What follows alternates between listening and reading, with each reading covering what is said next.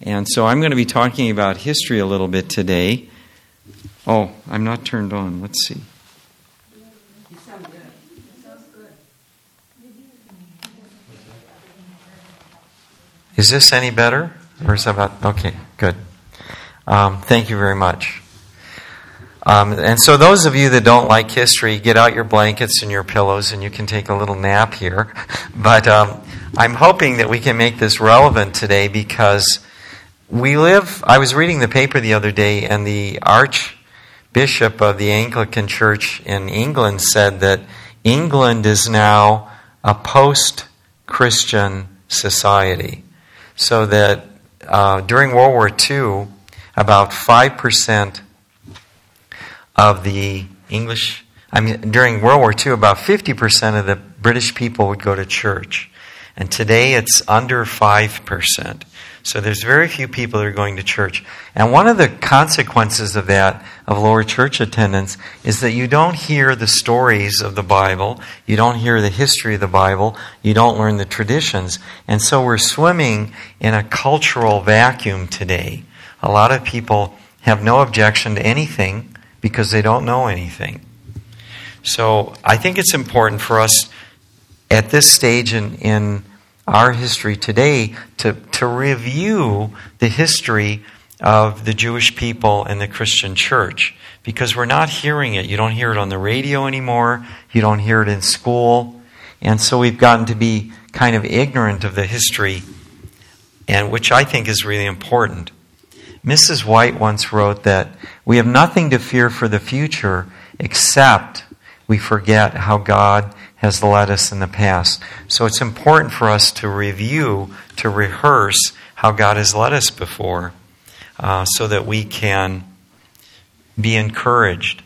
Now, when I read the news, it's mostly bad news. It's all bad news. In fact, when my patients ask me, how long should I brush my teeth?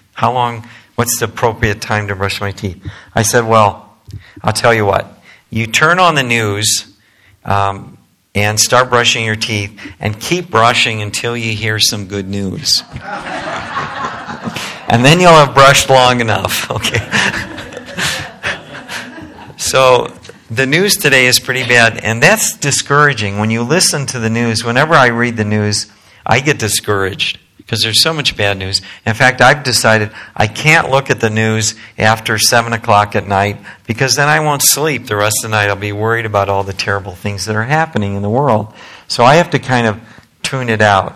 And instead what I'm doing is I try in the morning when I wake up to pray, think about how God has blessed me or blessed my family, blessed our church. And think about the blessings. And if you rehearse the blessings, it's a source of encouragement. If you read all the bad news, you'll get discouraged. So today what we're going to do is I'm going to start a lesson. I probably won't finish it today because there's a lot of history in here. But we'll get started on it. Just kind of scratching the surface. And I'm going to be beginning in 2 Chronicles chapter 14. And it's talking about King Asa. Did I pronounce that correct? Asa or Asa? Asa. Who was one of the kings of Judah. And he's one of the better kings. And it's good for us to study the things that he did so that we can ourselves learn to follow in his footsteps in this manner. Now, his father, Abijah, passed away. So it begins in chapter 14 of Chronicles. Abijah rested with his fathers and was buried in the city of David. And his son succeeded him as a king. And in his days, the country was at peace for 10 years. Now, whenever you read the Bible, you want to ask yourself, why did this happen? What was going on? What were the undercurrents? And we're going to find out in a few minutes why the country was at peace for such a long period of time. Anybody have any guesses why the country was at peace? God bless them. Thank you very much. And in fact, it says that. King Asa did what was good and right in the eyes of the Lord his God. He removed the foreign altars and the high places, smashed the sacred stones, and cut cut down the Asheroth poles. Now, when it talks about sacred stones, my wife was born a Hindu, and she grew up in the jungle in Trinidad, and they had an altar there where they worshiped the Hindu gods. I asked, how many Hindu gods are there? And she said, there's about 1 million different Hindu gods. Every village in India has their own set, and there's, probably about 10,000 villages in India, and so they all have about 10 gods or 100 gods. And so there's about 1 million gods, including Elvis Presley and Winston Churchill are Hindu gods. So anybody can be a Hindu god. And in fact, not only, you don't have to be a person, you can be a thing. And my wife said in the backyard of her house, her father found a big rock that was shaped like an egg, like a giant ostrich egg, and he thought that was obviously divine because normally rocks aren't so perfectly formed. And he put it in his backyard, and they would worship this rock, and they would pour oil and bring it food. And my wife said that they brought food to it, never ate any of the food, the birds got it all. But they worshiped this stone. And my wife said she prayed to this stone for years, and none of her prayers were ever answered. Not one of them was ever answered. And so one day she got so disgusted with this stone, she turned her back on it, and she got down on her knees and she looked up in heaven and she said, if there is a real God in heaven, show me that you're there. It was a very simple prayer. But she turned her back on these gods of stone and prayed, if there's a real God, show me. 2 weeks later, some missionaries were going through the jungle with butterfly nets, hunting butterflies, and they stumbled upon this little house in the jungle. House had no electricity, dirt floors. I mean, it was a real simple place. But these missionaries ended up sitting down and talking to these people. And then that's how my wife got introduced to the real living God, is through these missionaries. And so the Lord does answer prayers. Well, anyway, back to Asa. He smashed the sacred stones and cut down the Asheroth poles. He commanded Judah to seek the Lord. Now, there's a definition of leadership. A leader is to command the people, both by word and by his example, to follow the Lord. We command better with our example than we do with our own words. I mean, if a mother can command her daughter to wash the dishes, but she can also command her daughter to wash the dishes by washing them herself and saying, won't you help me? And I think that kind of command probably in the long term speaks a little bit louder. So, he commanded Judah to seek the Lord, the God of their fathers, and to obey his laws and commands. He removed the high places and the incense altars in every town in Judah, and the kingdom was at peace under him. And again, why was it under peace? Because the Lord blessed him. Now, if you look at American foreign policy today, I was reading in the paper the other day that they're saying that we're being outsmarted and outgunned and outfoxed at every turn. And I'm just wondering, is the Lord blessing us today? And if he's not, why not? I'll let you answer that question. I won't go there. But at least during the time of Asa, he had peace. He built up the fortified cities of Judah. Now, he's able to build up the cities because they weren't busy fighting wars. When you're busy fighting wars, you don't have time or money to build up things. You're always fighting. So he built up the town. He built up a huge army. He had 300,000. I'm reading on here. I'm going to skip a little bit of this.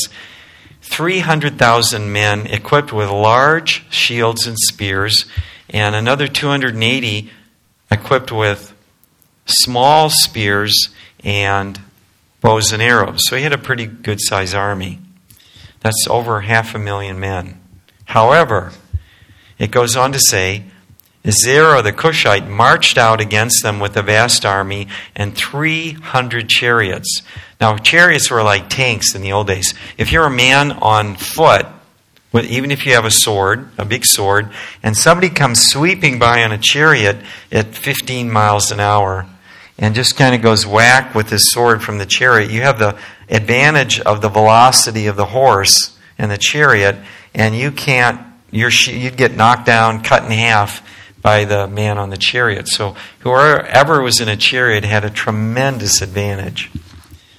So they came out with 300 chariots, 300 tanks, and came as far as Mar-Serah. Asa went out to meet him, and they took up battle positions in the valley of Zephah near Maresha. Then Asa, this is important. This is what we should be doing whenever we face problems. Then Asa called to the Lord his God and said, Lord, there is no one like you to help the powerless against the mighty. How did Asa describe himself? As powerless. Now he has an army of over 500,000 men, and he said he was powerless to do anything to stop these people. He was humble. There is no one like you to help the powerless against the mighty. How many of us feel powerless against the problems we're facing today? I think we could all raise our hands because the problems we're facing today are overwhelming. They're just impossible. Almost every one of us, I think if I sat down with you, you'd have some real sobering stories to tell. O Lord, our God, for we rely on you. Help us. And in your name, we have come against this vast army. When you're facing the problems that you do, are you doing it by yourself? Are you going in the name of the Lord? If you're going in the name of the Lord, you have reasonable grounds for expectation that you can expect the Lord's help to help you solve your problems. But it's important to remember that whatever problem you solve, you're doing it, you want to pick the battles you fight. In the army, there was a saying, if there was a minor battle or a minor problem, that's not a hill worth dying on. And I think sometimes we get involved in problems that we shouldn't be fighting. But we need to be constantly praying, is this something that we should be doing? And if it is, we're going in the name of the Lord. O Lord, help us, O Lord, our God, for we rely on you. And in your name we have come against this vast army. O Lord, you are our God. Do not let man prevail against you. I myself am trying to buy a house for my wife and I to live in. And we found a house. It's owned by an attorney. And some friends of mine heard that and they go, you're not trying to buy a house from an attorney, are you? Why, he'll just wrap you up around his little finger and chew you up and spit you out. You can't deal with an attorney. You're going to have to hire an attorney of your own. Don't you? You're crazy to think you can do this. And but I'm confident that the Lord will guide and lead in this matter. In fact, when we started talking about a contract, and the lawyer was bringing up phrases like notwithstanding clauses and stuff like this, I said, I don't sign contracts that contain notwithstanding clauses because they overrule every other clause in the contract. I said, I won't sign a contract like that. And then he goes, well, then you write the contract. So now I'm getting to write the contract. And you can believe me, it's going to be a lot more favorable to my position. So I feel like that even in dealing with an attorney, the Lord can give you the advantage. Because he didn't know himself that a notwithstanding clause overruled all over other clauses in the contract. He was not aware of that. And so, the Lord, even when you go up against a mighty enemy, the Lord can strengthen you and give you strength to do this. Okay. So Asa went out to meet him, and they took battle positions. And he called upon the name of the Lord, and we rely upon you. O Lord, you are our God. Do not let man prevail against you. Then what happened? The Lord struck down the Cushites before Asa and Judah. The Cushites fled, and Asa and his army pursued them as far as Gerar. Such a great number of the Cushites fell that they could not recover as a nation. Now that must have been a real massacre that day. They were crushed before the Lord and his forces. The men of Judah carried off large amounts of plunder. They destroyed all the villages around Gerar, for the terror of the Lord had fallen upon them. You know, I believe when you're going in the name of the Lord, when you're doing his bidding, the terror of the Lord will fall even upon the attorneys you're dealing with. So hopefully the same will be true for you. And that's why history is important, because it's important for us to see how has God worked with his people in the past, because we have reasonable expectation that he will help us in the same way in the future. Now that's not to say we're not going to have problems in life and that we're going to win every battle. Because as a physician once pointed out to me, the model of healthcare is you get old, you get sick, and then you die. I mean, that's inescapable. And I think there's only 2 or 3 people that have escaped that. It was who walked with the Lord and then he was not because the Lord took him. Enoch. Okay, Enoch was taken away. I think one of the prophets was carried away in a chariot, Elijah, and Jesus was carried away. But most of us, we have a different road to walk. So, you know, eventually in this lifetime, sorrow will come, but we have a better life to look forward to. I think God loves us so much. Why is God taking us to heaven? Because we earned it? No. Why is he bringing us to heaven? Because he loves us. I really think when the Lord was walking with Enoch, he enjoyed talking to Enoch. You know, when I meet an intelligent, articulate person, I like spending time with them. Or someone that has a special gift. I enjoy watching them work. My wife is a really incredible cook. And I like watching her cook. I don't watch television. I take a chair, go into the kitchen, and sit down and watch her cook. Because, I mean, she'll have 3 or 4 pots going on. And when company comes over, we all go to the kitchen and watch my wife. That's our entertainment. Okay. So, I really enjoy, she has a real gift. And so I enjoy, and I've told you this story before. We had the ambassador of the Republic of China was watching Mala cook and asked her to cook for 360 guests that she was inviting. So a lot of other people appreciate too. But whenever I'm with someone that has a special gift, I like to spend time with them. And I think that's why the Lord likes to spend time with us. That's another reason we keep the Sabbath. Someone asked today, Lillian asked today, why do we keep the Sabbath? Well, it's so we can spend time with people that we love. I really enjoy coming to church here. It's the only time of the week that I can hear intelligent conversations. Because most of what I hear during the week, it kind of is, it's like, well, I didn't understand that and I'm glad I didn't.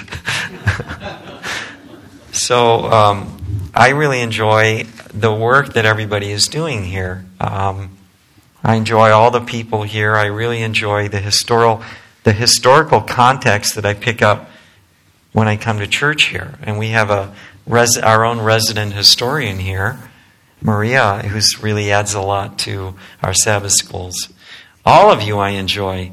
I enjoy being with Sean. He's a sound man. I used to be a sound man myself many, many years ago. And so I feel like we're kind of kindred spirits here. So all of you have gifts. I found that most people have at least 3 gifts, 3 talents. Unfortunately, they don't get developed as much as they should. But we should try to encourage those around us to help them develop the gifts that they have. And I think that if we would do that, we could expect more blessings and receive more blessings. Anyway, back to Asa. They plundered all the villages around, and there was much booty. They also attacked the camps of the herdsmen and carried off droves of sheep and goats and camels, and then they returned to Jerusalem. Now, the Spirit of the Lord came upon Azariah, the son of Oded. He was a prophet. He went out to meet Asa and said to him, "Listen to me. Asa and all Judah and Benjamin, listen to me. The Lord is with you when you are with Him." Now that's something we all need to remember. The Lord is with you when you are with Him. Now some of us tend to forget that. We look at the troubles that we're facing and we think the Lord has abandoned us. In fact, the prophets used to do it. Elijah ran off into the desert. And the Lord said, "What doest thou here, Elijah?" And he said, "I'm the only one left in all of Israel, and they're trying to kill me, and I'm the only one left." And the Lord said, "You're not the only one left. There's many others besides you." And the Lord tried to... But anyway, when we look at ourselves, we forget that the Lord is with us. Now, the other reason many of us forget the Lord is with us is we can only see as far as the problems that surround us. Especially at nighttime in the evening, that's when I get the most discouraged. I look at the problems, I think there's no way I'm going to solve any of these problems. But I go to bed and I wake up in the morning and I pray, and the Lord will guide me and say, "Look, here's how you're going to solve this, here's how to do that." So He helps us through. The other reason that I get discouraged is being surrounded by my own problems is that I don't realize how blessed we all are. I mean, I look at the friends that I grew up with in high school, and I mentioned in Sabbath school today, my best friend in high school, shortly after graduation, went to Cook County Jail. That was his new home. And so, yes, we do have problems. Yes, things are hard. But on a relativistic scale, when I look at how my friends did, I think I have a lot to be thankful for. You know, I got to be a doctor. I mean, when I graduated from high school, someone who knew me said, "Good luck to you. You're going to need it." But in spite of that, I don't know if that was a blessing or a curse. I think it was a curse. I became a doctor and a dentist, and I think that, you know, I really enjoy doing that. I feel like I'm a blessing to people. And I know that there are those of you in the audience who have done reasonably well. That's not to say you don't have problems, but you have been blessed beyond measure. I look at Crystal and Mike. They've been blessed with a wonderful daughter who's going through college now, and she's doing really well. All of you, I think, have been blessed with many blessings. Lillian is a really insightful... I'd have to say one of the second best Sabbath school teacher I've ever heard. The best one was the chairman of the Department of Religion at Andrews University. So you're in the same league with him. And so all of you, I want to interrupt the sermon to laud your gifts today, but I think all of you have gifts. But remember that you do have gifts and talents. And try to develop them and be thankful to the Lord. The Lord, let me go back to what the prophet is reading here. The Lord is with you when you are with Him. If you seek Him, He will be found by you. He's not playing hide and seek with us. He wants to be found by us. But if you forsake Him, He will forsake you. So this is not, I hear the phrase unconditional love. I think God does love us unconditionally, but He expects us to show gratitude for that love. He expects us, if He loves us, and we need to, that's one of our most important missions in life, is to discover that God loves us. If you can If you can discover that God loves you, then the doors start to open. Because there are open doors around us, opportunities for service all around us. But when you really discover that God loves you and that He wants you to go forward and help and be a blessing to others, then you're going to start to see miracles happen. I'll give you one. I have a job at the dental school where I have to give supplies and instruments for mission trips that go out to places like Nairobi, Kenya, and Africa, Madagascar. All around the world we send mission trips out. And when I started the job, there was almost no equipment and no supplies in the warehouse. In fact, the previous director of the warehouse resigned because he said one of the reasons is there's nothing to give. There's nothing, I can't do anything. Well, I've been doing this for about 4 years, and we're overflowing with instruments and supplies now. And I don't know where they all came from. It's like the Lord has just blessed us abundantly. And it's not my doing. I mean, I didn't put that stuff there. The Lord has He says, good measure, pressed down and running over will be put in your hands. Now, notice that none of this stuff is for me. Okay, I don't use any of this equipment. I give it to dental students and doctors, other doctors to use. So usually when the Lord blesses you with gifts, it's because He wants you to give them and share them with others.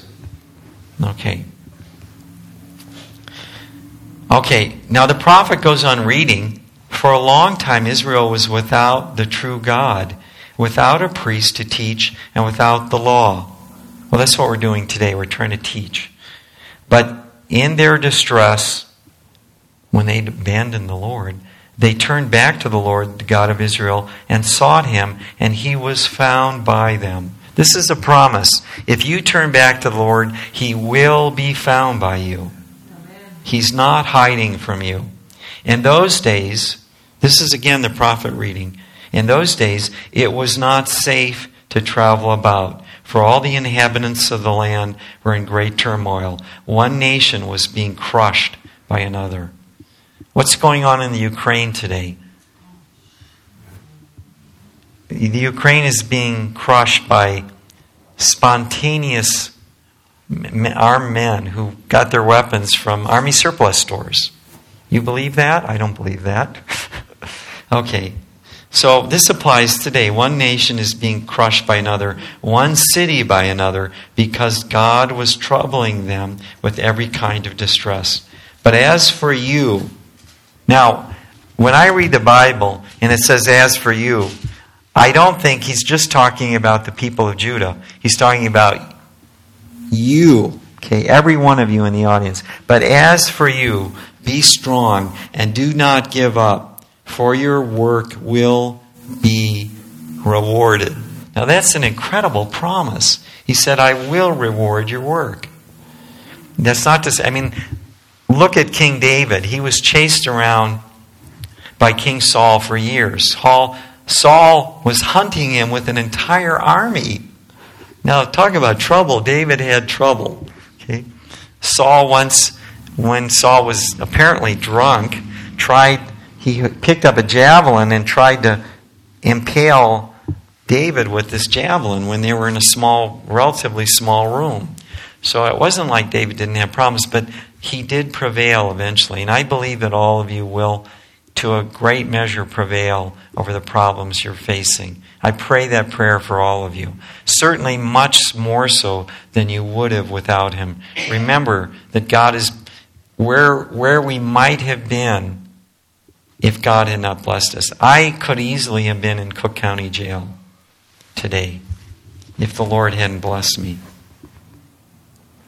But as for you, be strong and do not give up, for the Lord will be your reward. When Asa heard these words in the prophecy of Azariah the prophet, he took courage. And that's what I want every one of you to do today. I hope you will. That you will take courage knowing the Lord is with you.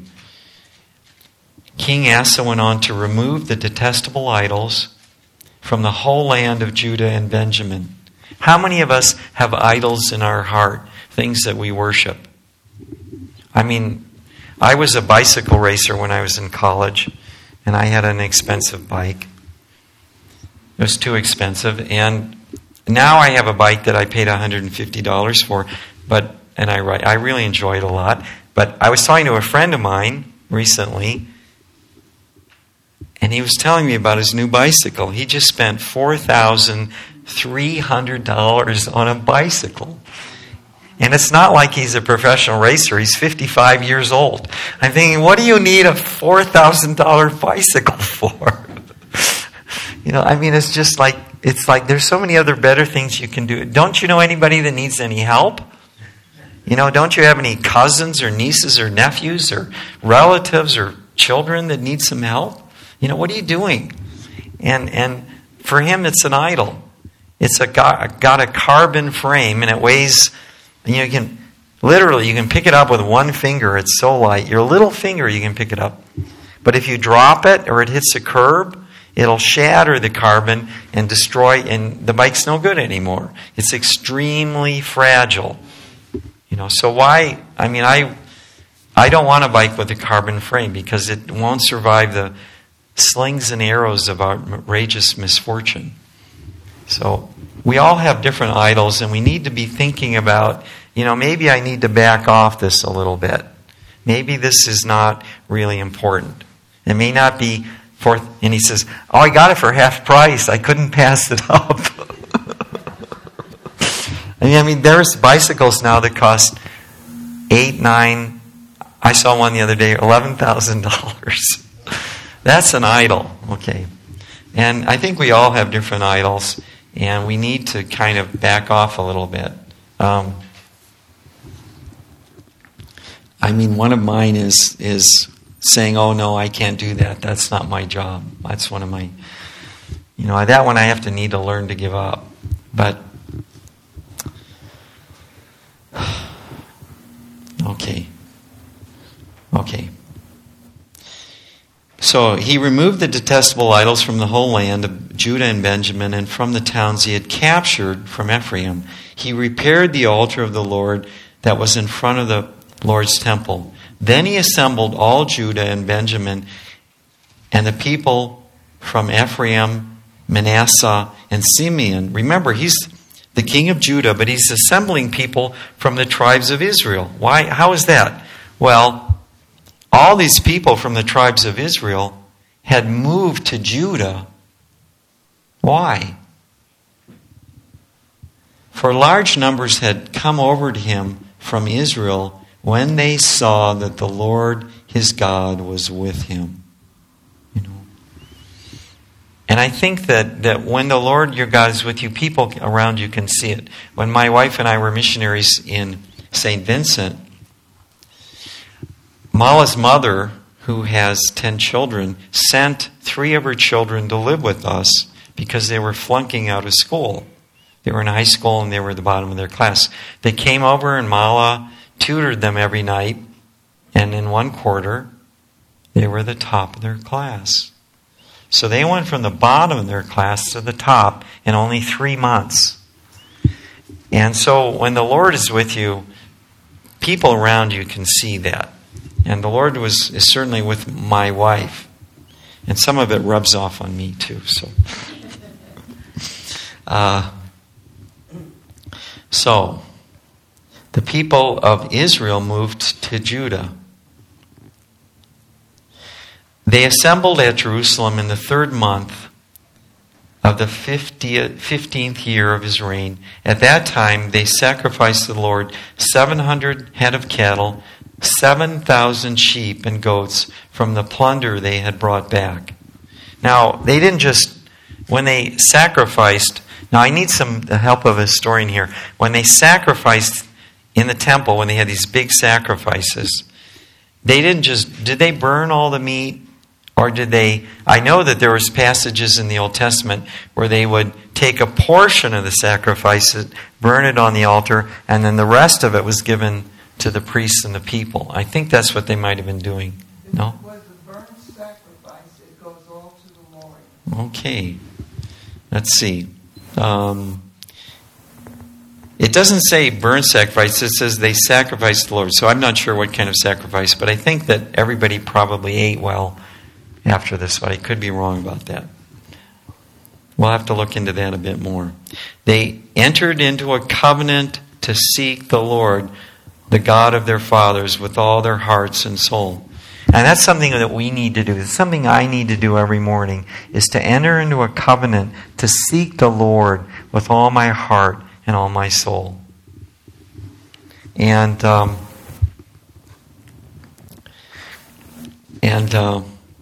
there's a couple. I think there's a lot of things actually that we all need to be covenanting with the Lord over. Okay. All who would not seek the Lord were put to death. Now that's kind of a little bit harsh, but they were a little bit harsher in those days.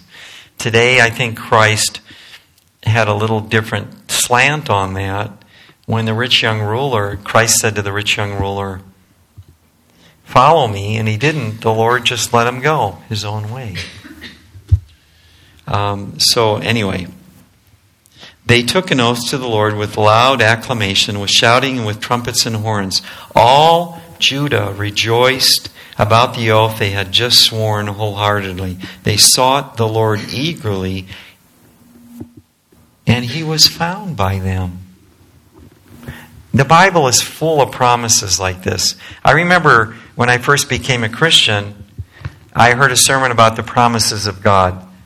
And I was thinking to myself, what promises? And so ever since then, I've been trying to read the Bible and find out what promises there are. Do any of you have any favorite promises that you carry around in your heart, that you call to mind when things are difficult? Isaiah 10:41. Isaiah 41. 41:10. But you know this so well, you can quote it to us. I know it in Spanish. Well, say it in Spanish. You'll translate for us. Spanish? Go ahead. No temas porque yo estoy contigo. Don't fear, for I am with you. No desmayes porque yo soy tu Dios que te esfuerzo. I am your God that strengthens you. Siempre te ayudaré. I will always be your helper. Siempre te sustentaré. I will sustain you Con la diestra de mi justicia. with my arm, right arm. You know, that's really an incredible promise. It says, I will always be with you. I think in another version it says, I will never forsake you. Even unto the end. And so, that's an incredible promise. And I really believe that that's a true promise. That God says, when He says, I will never forsake you. I mean, there's been so many times in my life, when, you need to expect the Lord to bless you. I expect the Lord. And so, and you're going to think, well, maybe I was on a phone call with somebody in Greece the other day. On Skype, you can call for what?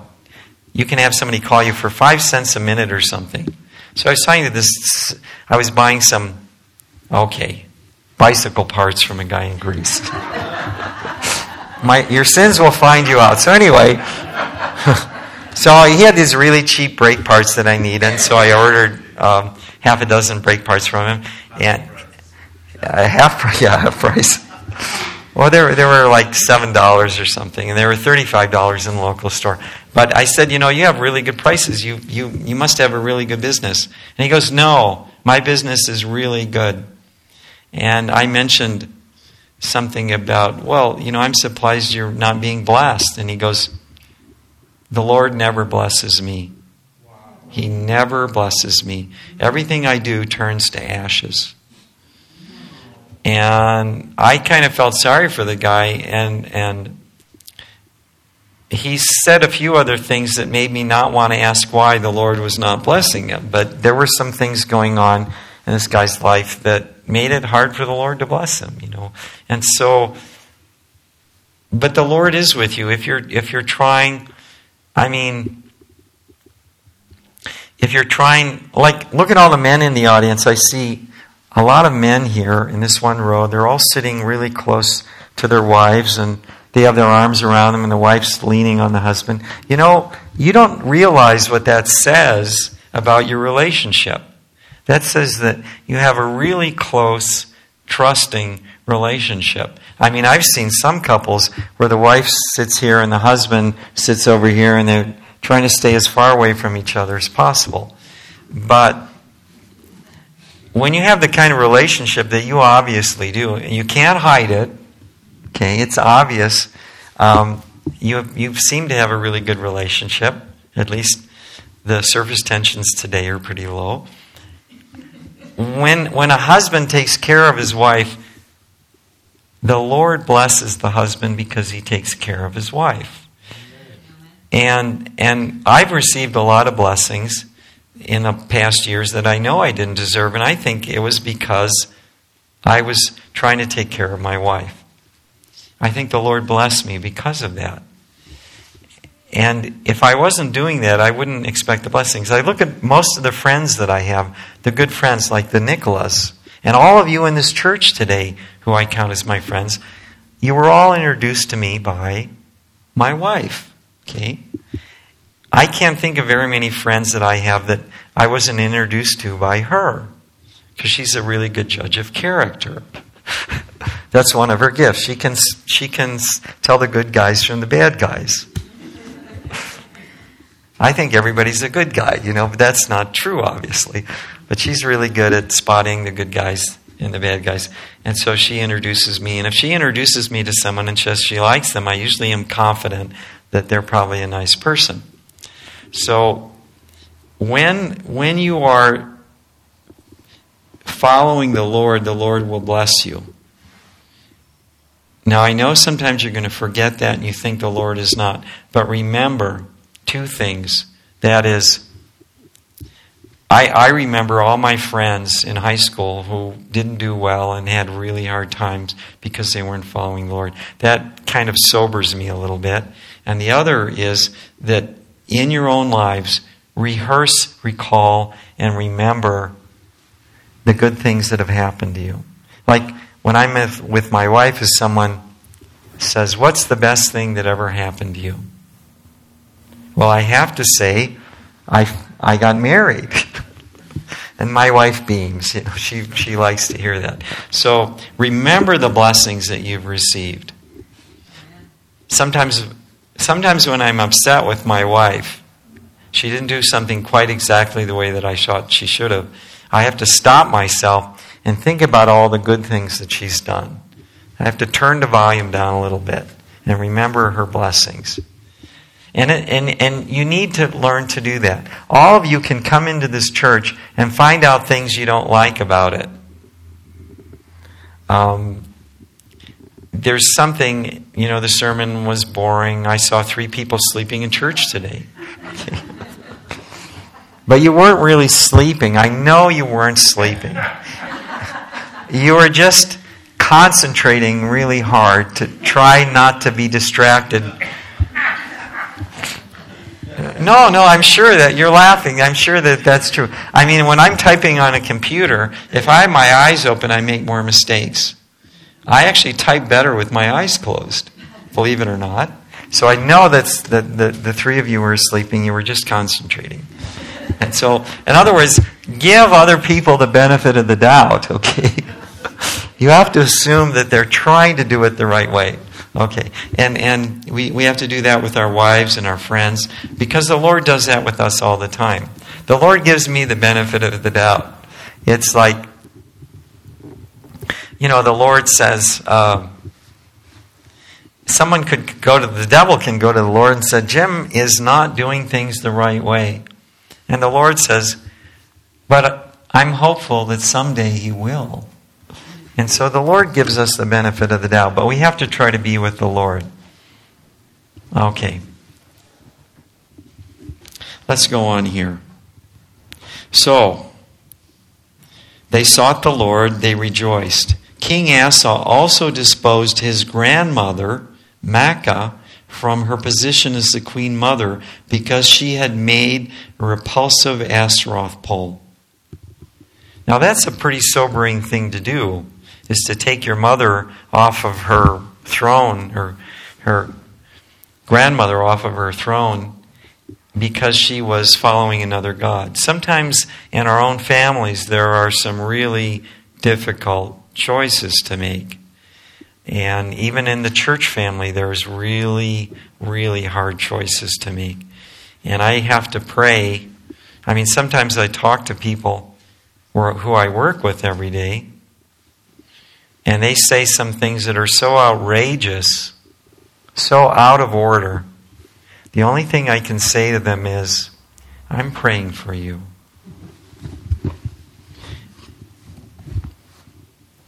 So, anyway, he disposed his queen mother. Asa cut down the pole that she had made, broke it up, and burned it in the fire. Although he did not remove all the high places from Israel, Asa's heart was fully committed to the Lord all his life. He brought into the temple of the Lord silver and gold and articles that he and his father had dedicated. There was no more war until the 35th year of Asa's reign. 35 years he went with only one interruption of war, and that was to his benefit. I mean, it was the enemy was defeated by the Lord. And so it's important for us to study history and to and learn it and remember it. All of you are fighting battles that, if left to your own resources, would overwhelm you and destroy you and defeat you completely. Asa was facing an army innumerably larger than his own, as all of you are today. But remember, go to the Lord.